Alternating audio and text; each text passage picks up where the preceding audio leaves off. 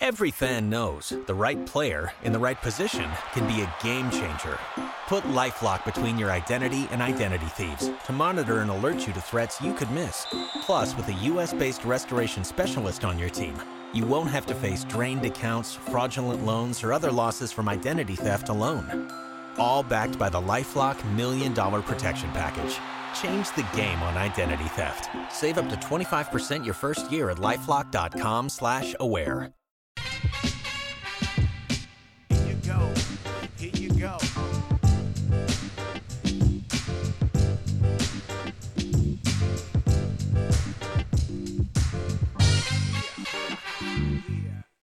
Trilogy. That's the Nothing Personal word of the day. It is Tuesday, January 16th, 2024, and we've done it.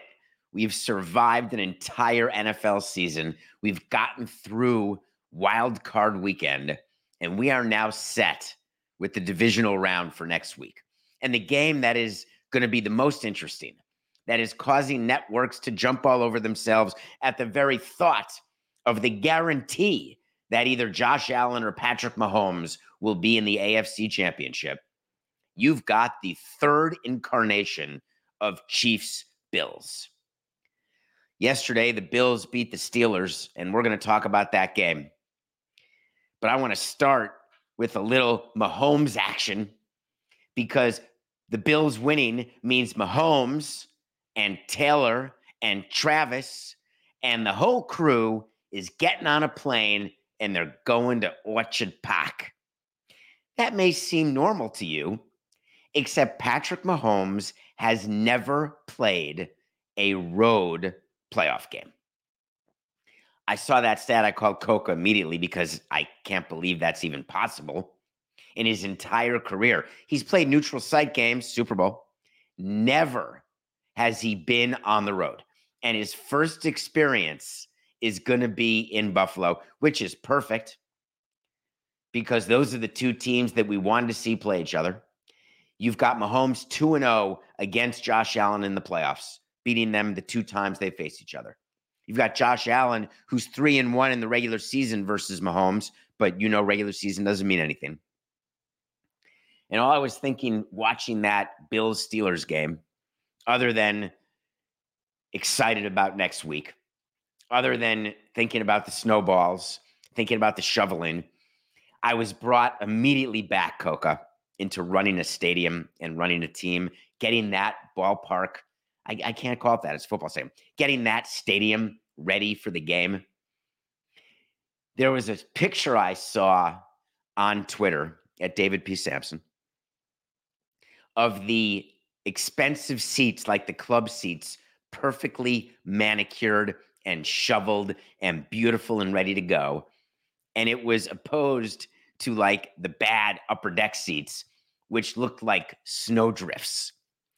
And I was smiling because that's exactly how decisions are made.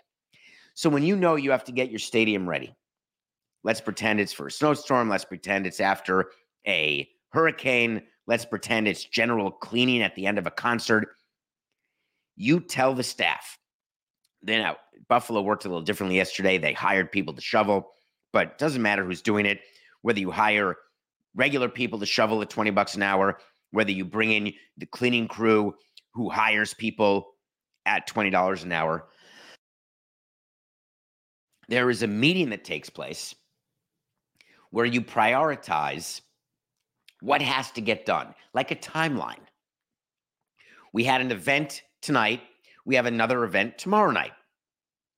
But by tomorrow at 11 a.m., we have a walkthrough, so we need the following things to be completed. It's like a load in and load out of a concert. It's an organized ballet. And you meet with the executives of the company or the people in charge of your building, and you go through what needs to get done in emergency scenarios like they had at Orchard Park, because no seats were sittable. That's not a word. No seats were ready to have tuchuses. So, of course, the priority was get the good seats done. And I understand how in society people say, oh, you're doing more for the rich. You don't care about the poor. Well, all the seats are expensive, so we'll start there. But that's just life. Have you ever noticed when you're going through the quality of food when you go to a club at a ballpark where the best seats are, like behind the dugout or behind the plate, versus the concession stands in the outfield or in the upper deck? We always, from a PR standpoint, say, hey, we've got first-class quality grub. No matter where you go, you're going to have a great experience, a great culinary experience. That's like being on an airplane and comparing getting a bag of peanuts in seat 69D versus a 3-star Michelin meal in seat 1C. The reason why you get better service, better accommodations, is that we want you to think that you are paying for some sort of level that is greater than what it actually is. What do I mean by that? Have you ever looked at a football stadium or a baseball stadium where the suites are? Suites are sometimes high up. At Orchard Park, they showed you how close to the upper deck the club level seats were. Or on an airplane when you're first class and it's the same seat, maybe a little bigger, it reclines, maybe it goes into full recline, but you're still on the same tube, going the same distance to the same destination, getting there at the same time. I get it in hotels where you pay more for more space, an extra toilet, an extra sink. But when you're at a stadium, aren't there minimum levels that you deserve? I had this fight with myself all the time because I would ask the stadium cleaning company, make sure your best people are in our premium areas. Because if people come and they sit in the upper deck, well, we close the upper deck all the time, but if they're sitting down the line and they've got a bunch of grime and maybe a bag of peanuts on the floor, aren't they thinking to themselves, yeah, that makes sense. I'm sitting here in the bad seats, in the cheap seats, must be in the front row. But if you come to a game and you're sitting behind the dugout and you sit down and there's gum on your seat, aren't you going to say, God, what a crappy team president that is? So Buffalo got itself together. They got the stadium ready. All of the hype was ridiculous. All the pictures of the stadium with the blowing snow and how could we play? This is great football weather from your couch. When the game started, I'm looking, the field was perfect. The fans were all there. Everyone was happy. I mean, they were freezing, but it's Buffalo. What do you expect? And the Bills-Steelers was a game that, another one of those games with a closer final score than what the game actually was. I guess there were some moments where the Bills were nervous, but I would say it was pretty much Bills from the beginning when they were up 21-0. After the game, Mike Tomlin takes the podium and he's asked a question about next year or his future, about being the coach, and he just walks off like a total grumpy guy. When do you say it's enough? When you're coaching a team, do you ever say to an owner, I'm done? I've never had a manager say that to me. I've never had a manager. Wait, Coke, I got one for you. I didn't tell you this during the prep. We did have a manager do that to us. Edwin Rodriguez, if you're a Marlins fan, that's a deep cut. That's like side B of side B. Side B of side B is side A. So it's side B of side D. Edwin Rodriguez was our manager, and he just walked in one day and said, I'm not managing today. I quit. And we were like, all right, see you later. We'll figure it out. As a matter of fact, Coca, is it possible that that was Brandon Hyde who managed the game after Edwin Rodriguez quit? The guy who now is that great manager for the Orioles? There's a decent chance that I got that right, but equally possible that I'm completely incorrect. So I'm watching the Bills Steelers, and I know I've got a second game, and this is it for Wild Card Weekend. It's game 6 of 6. I've got the Emmys on one screen. I've got the Eagles Bucks on one screen. Which do you think I chose the bigger screen? I watched the Emmys on TV, and I watched Eagles Bucks on my iPad. And I had sound from the Emmys, although I do love Buck and Aikman. And I'm watching the game and the Emmys.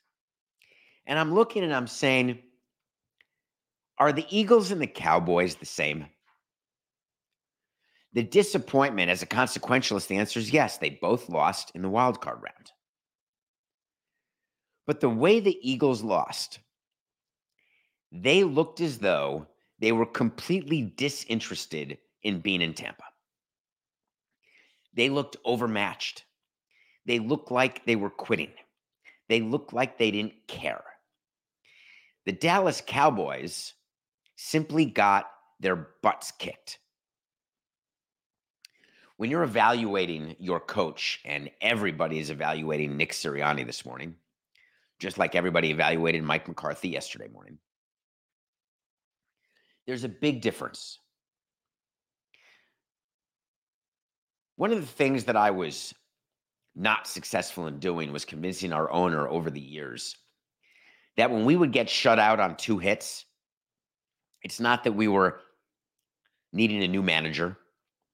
It's not that we had players who stunk. Sometimes you just get beaten that particular day. Sometimes the pitcher is just too good. Watching the Cowboys game, if I'm evaluating Mike McCarthy and I'm Jerry Jones, I've got to be able to say, on this day, the Packers were just better. Then I look at the body of work for McCarthy. 3 12-win seasons, but no playoff success. If I want to make a decision on Mike McCarthy, I've got to make it based on the body of work. If you're Jeffrey Lurie, the owner of the Philadelphia Eagles, you look at that game and you say, I got to make a decision based on a game where we did not just get beaten by a better team. We had a team that wasn't playing for its coach. Do I make a decision based on a game? Or do I look at the body of work for Sirianni and say, hey, 11 and a half months ago, we were in the Super Bowl. Don't forget the Eagles were the team that lost to the Chiefs last year. The reigning NFC champions, not interested in a wild card game. So will Mike McCarthy or Nick Sirianni become football's version of David Ross? Will Bill Belichick become football's version of Craig Counsell? Players were pretty clear last night after the Eagles game. They were not throwing their coach under the bus. Jalen Hurts was asked about whether or not he thought Nick Sirianni should be the coach, and he said, I didn't know he was going anywhere. They said, well, you didn't realize that they're calling for his head? And he said, I didn't even know that. But here's the thing. From a player's standpoint, this is going to go right to the edge of what Coca doesn't like me talking about. And I'm sorry, but I just want to inform you that if you surveyed 100 people and they were all players on a team and you were going Steve Harvey style, top 5 answers on the board. What do you care about the most regarding your team? B, the location of the city. Survey says number 3. All right, can you beat that? What do you care most? My contract. Boom, number 1. All right, do you want to play or pass? They go, next question. What do you care most about? And someone says, oh, the player cares most about the head coach. Steve Harvey calls out head coach. And you know what you get? It's not even on the board, folks. No matter what the players say, no matter how much they hug their coach at the end, no matter how many times they talk about what an honor it is to play with Popovich or Bill Belichick or any of them, no matter what they say in their Instagram posts or during their Hall of Fame speeches. If you ask Tom Brady what he would think if Bill Belichick had been fired halfway through his Super Bowl run and he won a Super Bowl with 2 head coaches instead of 1, it'd be a totally different thing. There'd be 2 men or women who'd be thanked by Tom Brady. Asking Jalen Hurts about Nick Sirianni is useless. Jeffrey Lurie has to decide about Nick Sirianni, as Jerry Jones does about Mike McCarthy. Meanwhile, what's interesting about what's happening, of course, is that why are you mentioning in my ear Mark Jackson, Coca? What's the relevance of that? My guy, Mark Jackson, because the Warriors fired him because the players hated him? Well, okay. Sometimes that happens. I don't think the players hate or don't hate Sirianni. Maybe they do. I think there was a lot more to it than just the players not liking Mark Jackson, though. All right. I don't think the audience can hear you, though. We got to get you where you just come on and say, what about Mark Jackson? No, I'm making a totally different point. The point that I'm making is that while Sirianni made the Super Bowl last season, what Jeffrey Lurie is looking at is, did something change from last season to this season? Because he cannot dismiss what happened against the Buccaneers the way Jerry Jones has the ability to dismiss what happened to the Cowboys. Two totally different types of losses that require totally different levels of analysis. So the question is going to be, what happens? So, of course, word comes out yesterday that Bill Belichick interviewed with the Falcons. On a side note, why do the teams announce who they're interviewing? The Atlanta Falcons did a press release. We'd like to say that we just completed a day of interviews with Bill Belichick. Doesn't that just cry out? It cries out for, look at me, Louie. We're serious. We're taking this coaching search very seriously. We've got the Hall of Famer available. Of course, we're going to interview him. And of course, the tweet comes out from the NFL insiders. For $20 million a year, they tell you there's mutual interest. What do you think? Bill Belichick takes his time, goes to Atlanta, sits with Arthur Blank, then calls up his source and says, hey, no, thank you. It's horse hockey. Of course you tell your source there's interest. You need every team to think. It's like when you're doing trades.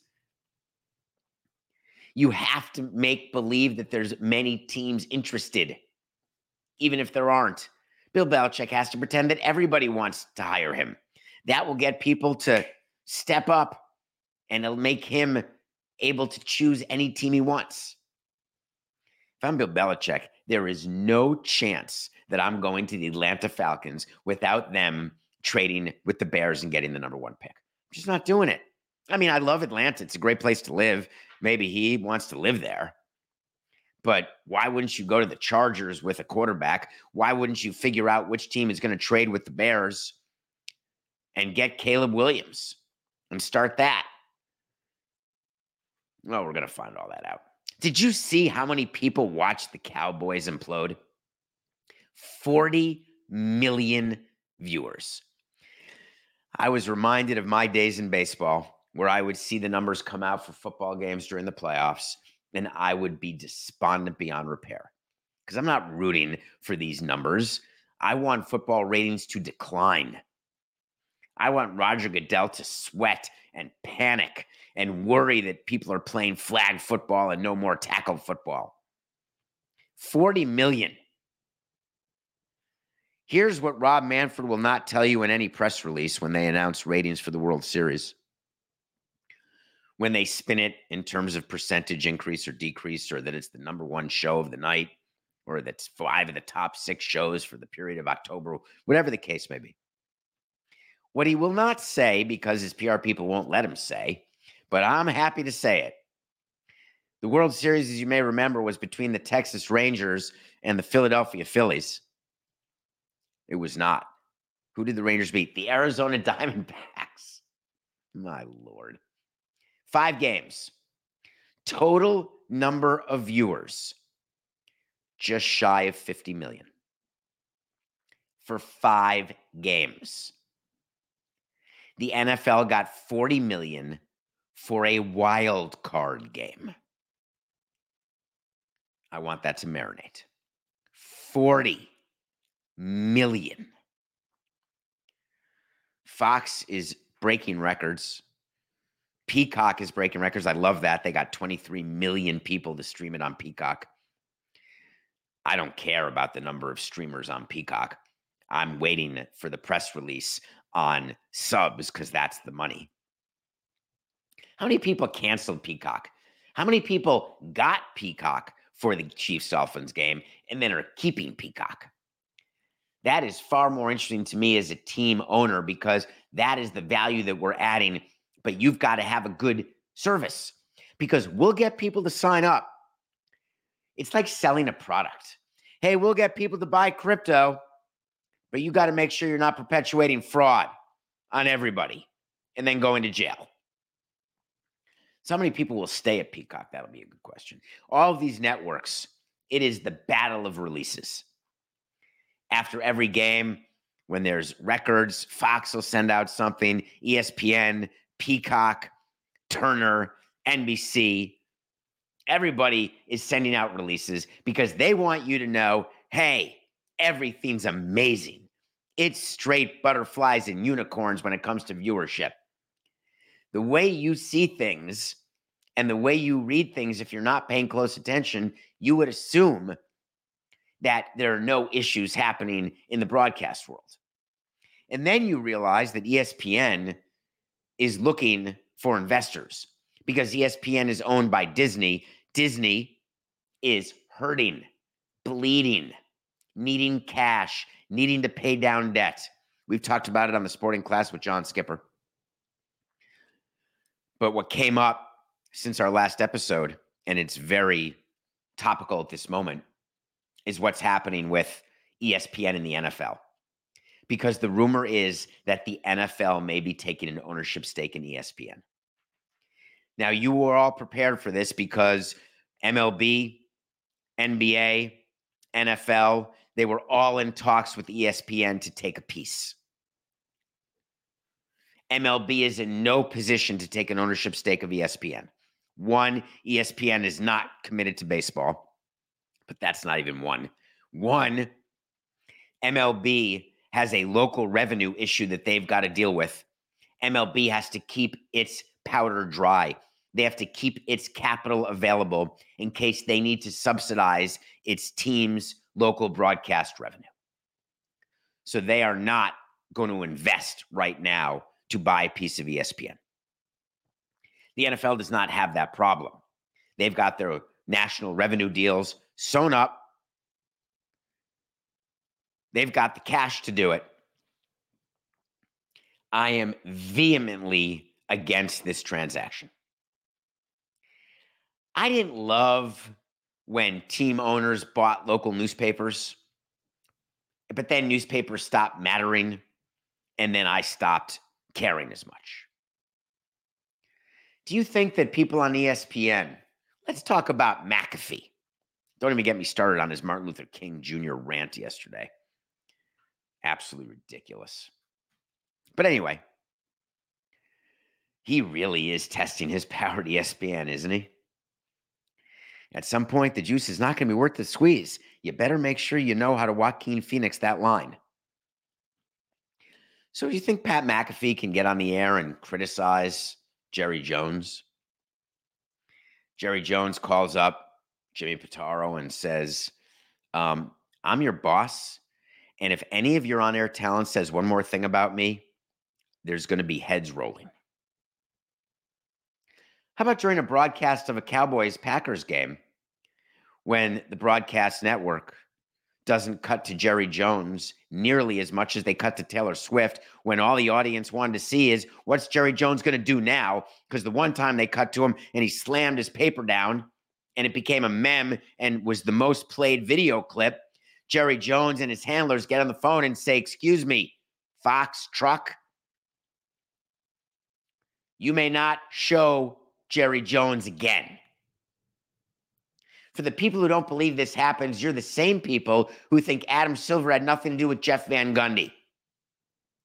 If you think that leagues do not get involved in who their broadcasters are, I don't know what you're smoking, but send some to me because I'm in.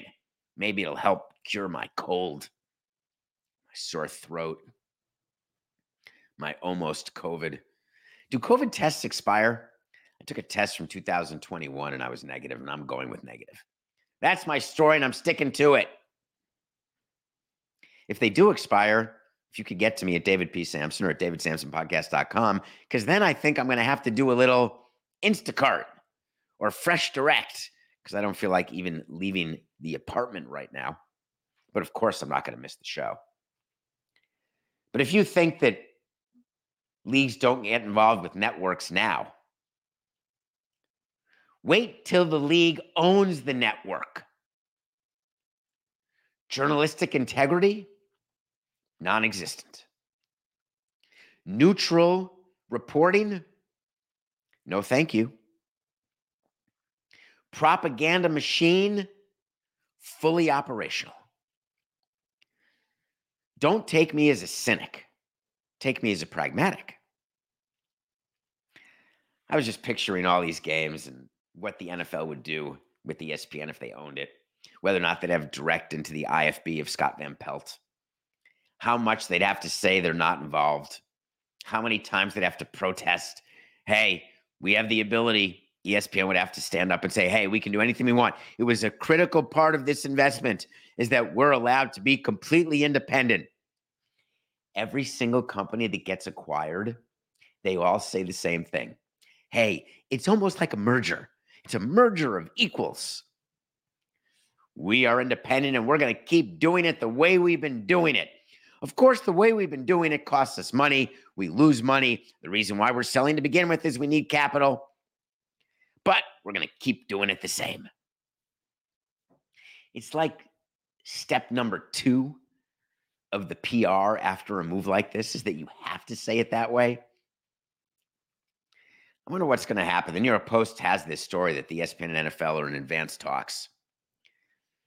What kind of stake do you think the NFL is going to have? I think the NFL is interested in like a 6% stake. Here's what the NFL is going to be for Disney and Bob Iger.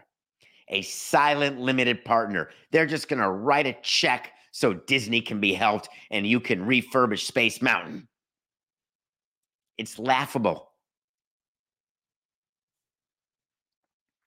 All right, let's take a break. When we come back, I'm going to give you my top 5 observations from the Emmys.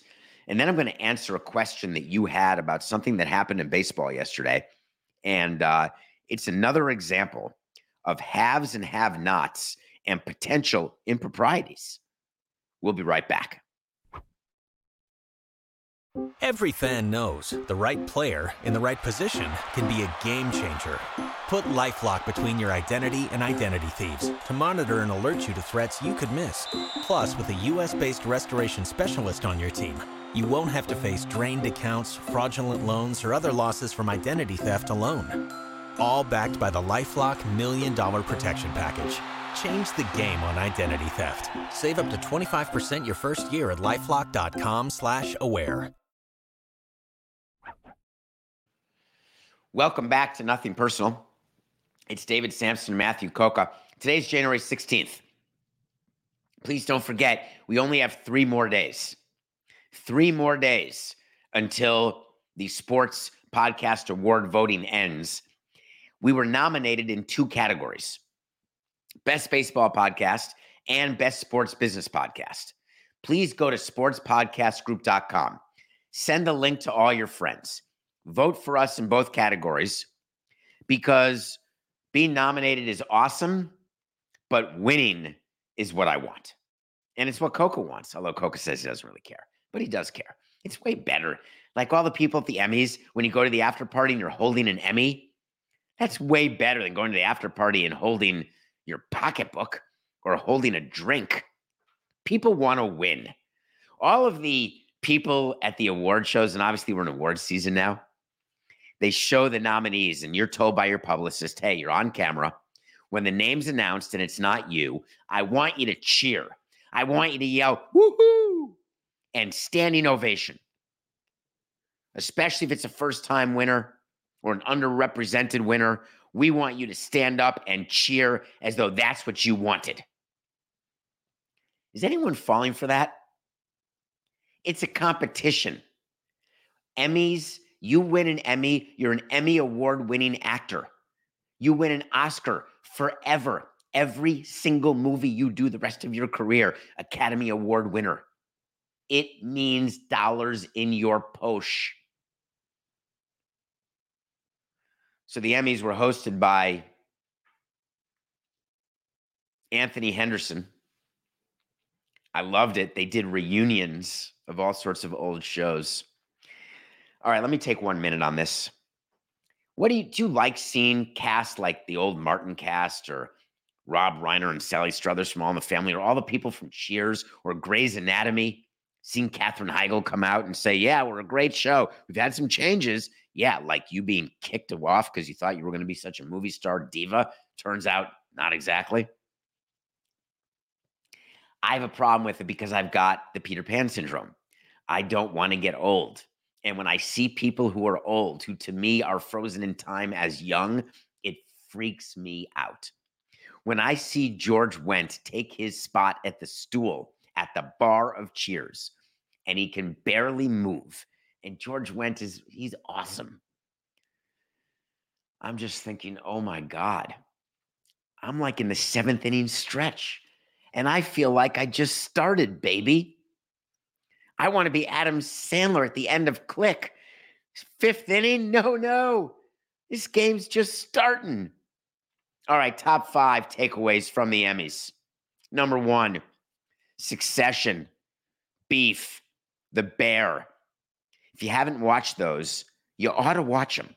We reviewed all of them. They were all part of our top 10 of last year. Outstanding. And they were awarded as such. Now, Kieran Culkin is best actor in a drama. I can buy that. Jeremy Allen White is best actor in a comedy. I'm not buying it. The Bear is the best comedy. I'm not buying it. MASH is a comedy. Martin, All in the Family. Cheers, Seinfeld. Comedies. What exactly about The Bear is funny?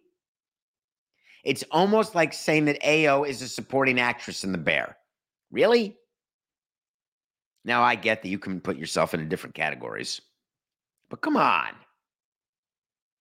The Bear? Number 2, speaking of Peter Pan, the obituaries always hit me hard. They played the Friends theme. They go through the list of people. How many times do you watch a segment or read a list at the end of a year? Notable deaths of 2023. We all look. And then we say, oh my God, I totally forgot that person died.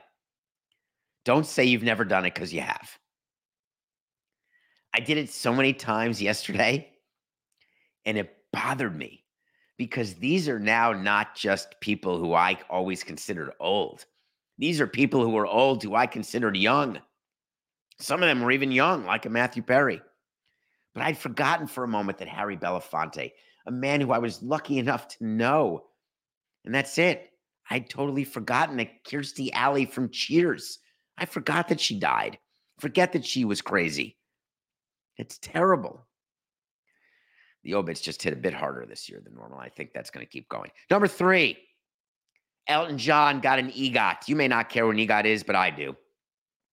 Emmy, Grammy, Oscar, Tony. He's the 19th person ever. That's it, to have all 4. He finally got his Emmy for the special. If you haven't watched it, his final concert at Dodger Stadium. For those of you lucky enough to be at that final concert, you really saw something. He'll never play in North America again. And I mean never. Not like, oh, if he gets divorced and needs more money or goes bankrupt and he'll go on tour again. Elton John is done. He will never tour North America again. Number 4. Oh, I did 4. The Bear's not a comedy. Let's go to number 5. If you're going to honor and do reunions of shows, where was MASH? Why wasn't Alan Alda there with Loretta Swit and Jamie Farr and Mike Farrell? Why are people not acknowledging that MASH is a bigger, more successful, more important TV show than any of the shows that were talked about yesterday? Am I biased? Of course. Anyway, congrats to all the winners. I love award shows. I can't get Coca to watch them, though. All right, Coca, play the music. You know what I want? I want to talk to Samson. So you want to talk to Samson. Get on my Twitter at David P. Samson or DavidSamsonPodcast.com. That's where you can get all the content we do, plus all of the merch. DavidSampsonPodcast.com. Get on there. Check it out. David, did you see all the international signings today in Major League Baseball? Why would a team spend millions of dollars on such a young player? I love that you asked that. Let's explain what happened yesterday. There's something called the international signing period. What you would think was a deadline of yesterday wasn't. Yesterday was actually the first day that you can sign international players with your international slot money. Every team gets between, let's say, $5 and $6 million. You can spend it on one player or 100 players. You can trade with teams and get more international slot money. So yesterday, when the period opens, all these players sign. How's that possible? It's the same way in NBA free agency when deals are announced when free agency starts. It's because as a baseball team, you are meeting with 12-year-olds and their handlers. All of the nefarious stuff that goes on in Venezuela and the Dominican, none of which has been cleaned up. Sorry, Albert, none of it's been cleaned up. We give people $500 a month to go down there and find kids and promise them the world. There is nothing legally binding except we tell the kids, you're going to get this money. Trust me, it's a done deal. You're going to sign with us. If anyone else comes to talk to you, you say, not interested. If anyone wants to give you a workout or read Where the Wild Things Are to you, because that's about how old you are, tell them not interested. San Diego Padres, for the second year in a row, signed the top international prospect. They gave a 17-year-old $4.2 million. What do you think of that? I hated it. Now, we got the benefit of quite a few good international signs. We had great international scouts, a great director of international scouting, several of them. Well, mostly great. Although it's hard to say they weren't all great. They just all behaved. It's hard being an international scouting director. It's not like it is here. It's the Wild West. Business is not done in the Dominican or Venezuela the way business is done here. Period. It's just not. There's need for cash. There's need for relationships. There's need for payola. There's need for promises. Basically, if you are a person who likes engaging in nefarious activities, you like doing business down in Dominican or Venezuela. And the reason why teams continue to do it is because free agency of young people like the draft, and that's why we always wanted the international draft, but the amateur draft in the U.S. and international signings are still the cheapest way to get players. And it sounds counterintuitive where a team can spend $4 million on a player and that player may not work out. And it's the same as drafting a guy in the first round where there's still a 50-50 chance you're giving him $5 million. There's only a 50-50 chance he's going to be a productive major leaguer. But it's actually better to spend $4 million in the Dominican or Venezuela than it is $4 million for the junior at Stanford. Why? Because when you give $4.2 million to the top international signee, the Busconi is giving you a bunch of other people too. These players come in packages. Of course, that's not what you're told. And of course, teams don't admit that. I don't think there was a time that we signed one player on a one-off basis where we just went down and said, oh, we'll just take him. Busconi said, wait a minute, what about XYZ, his mother, cousin, and brother? Nah, not interested. All right, we're going to another team. Rob, we need an international draft. I know, we can't get the votes, though, because we got too many teams willing to do too much, pay too many people. People have lost jobs at MLB when they get caught, but baseball is not highly incentivized to catch people because it still is the most efficient way to get talent, and MLB knows that. And if there has to be some negative things that happen, some negative actions, that's the price that the industry is willing to pay. But of course, there's going to be a press release. The Mets did one recently. There was a tweet. The Mets are absolutely doing amazing things with the education of the people in Dominican. They all got high school diplomas and training, on the job training. I've been down there. Give me a break. Nothing personal pick of the day. We had a 1-1 day. We got the over of the Bills Steelers game, but we lost that money line parlay. I should have known, taking the Eagles. What an idiot am I? We are 9-6. We're still up units, I'm positive. Today, we're going with the Sacramento Kings, getting 4.5 against the Suns. I think that the market is not reflecting the fact that the Kings are a better team than the Suns. Now, of course, we could get totally screwed with who's playing, but we're taking the Kings plus 4.5. Taking a little break from football, only because there's no games. But we had a very good wild card weekend. As long as you all did what I did, it was good. All right, let's talk about the draft. We talked about international players. Talked about it's the best way, actually, to get talent. NFL draft is the same. You have to get it right. You simply have to. CBS does mock drafts. The minute the draft ends, they're on to the next draft.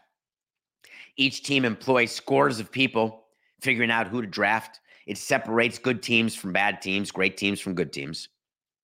We all waited with bated breath as Caleb Williams announced yesterday that indeed he was going to pass up the great riches of NIL and enter the NFL draft. Such a joke. Oh, the NIL is going to keep him at USC. Really? Do you think that Caleb Williams looked at the math and said, top 5 picks get about $31 million guaranteed.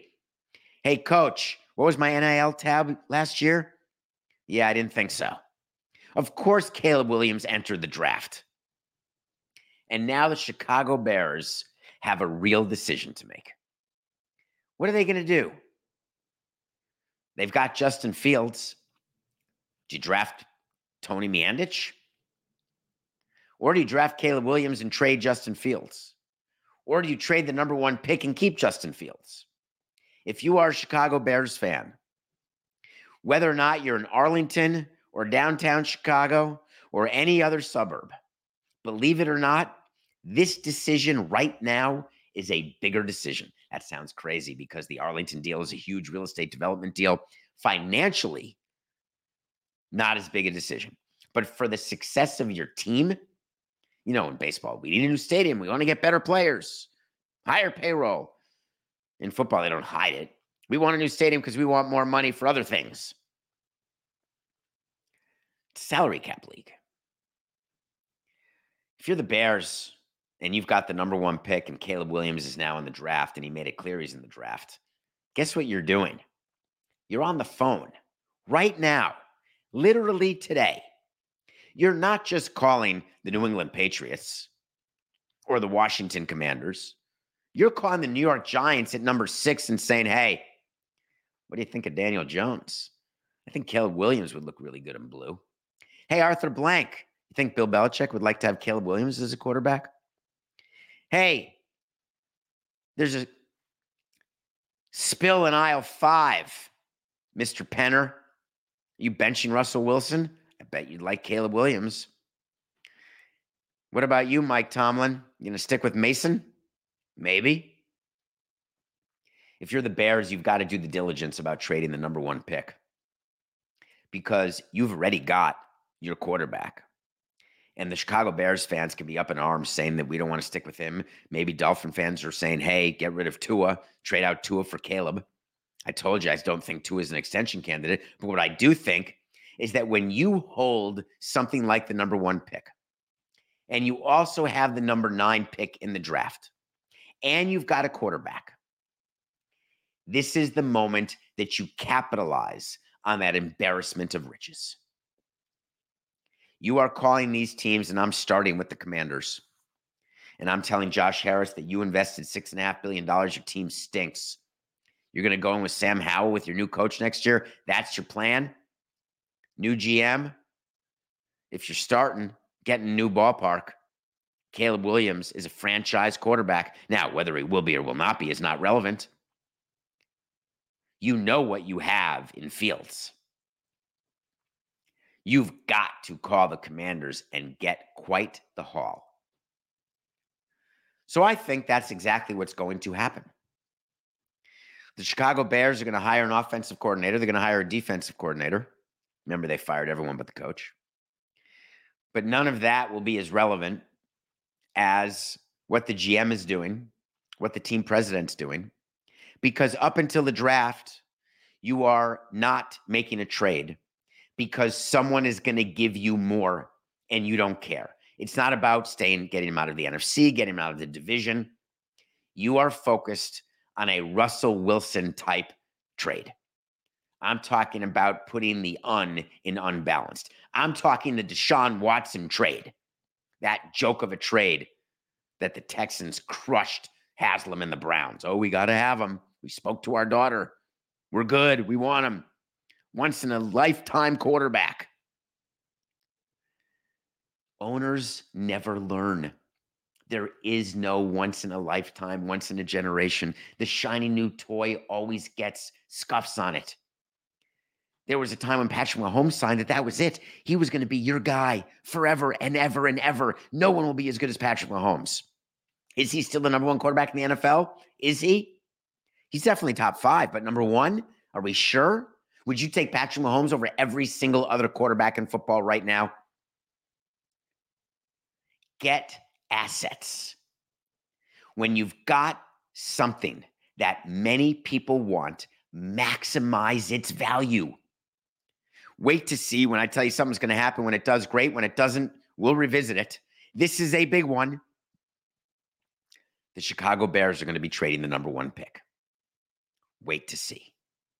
Why? It's just business. Good luck, Caleb.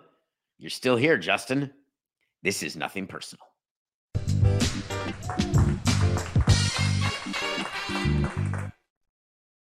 Every fan knows the right player in the right position can be a game changer. Put LifeLock between your identity and identity thieves to monitor and alert you to threats you could miss. Plus, with a U.S.-based restoration specialist on your team, you won't have to face drained accounts, fraudulent loans, or other losses from identity theft alone. All backed by the LifeLock $1 Million Protection Package. Change the game on identity theft. Save up to 25% your first year at LifeLock.com/aware.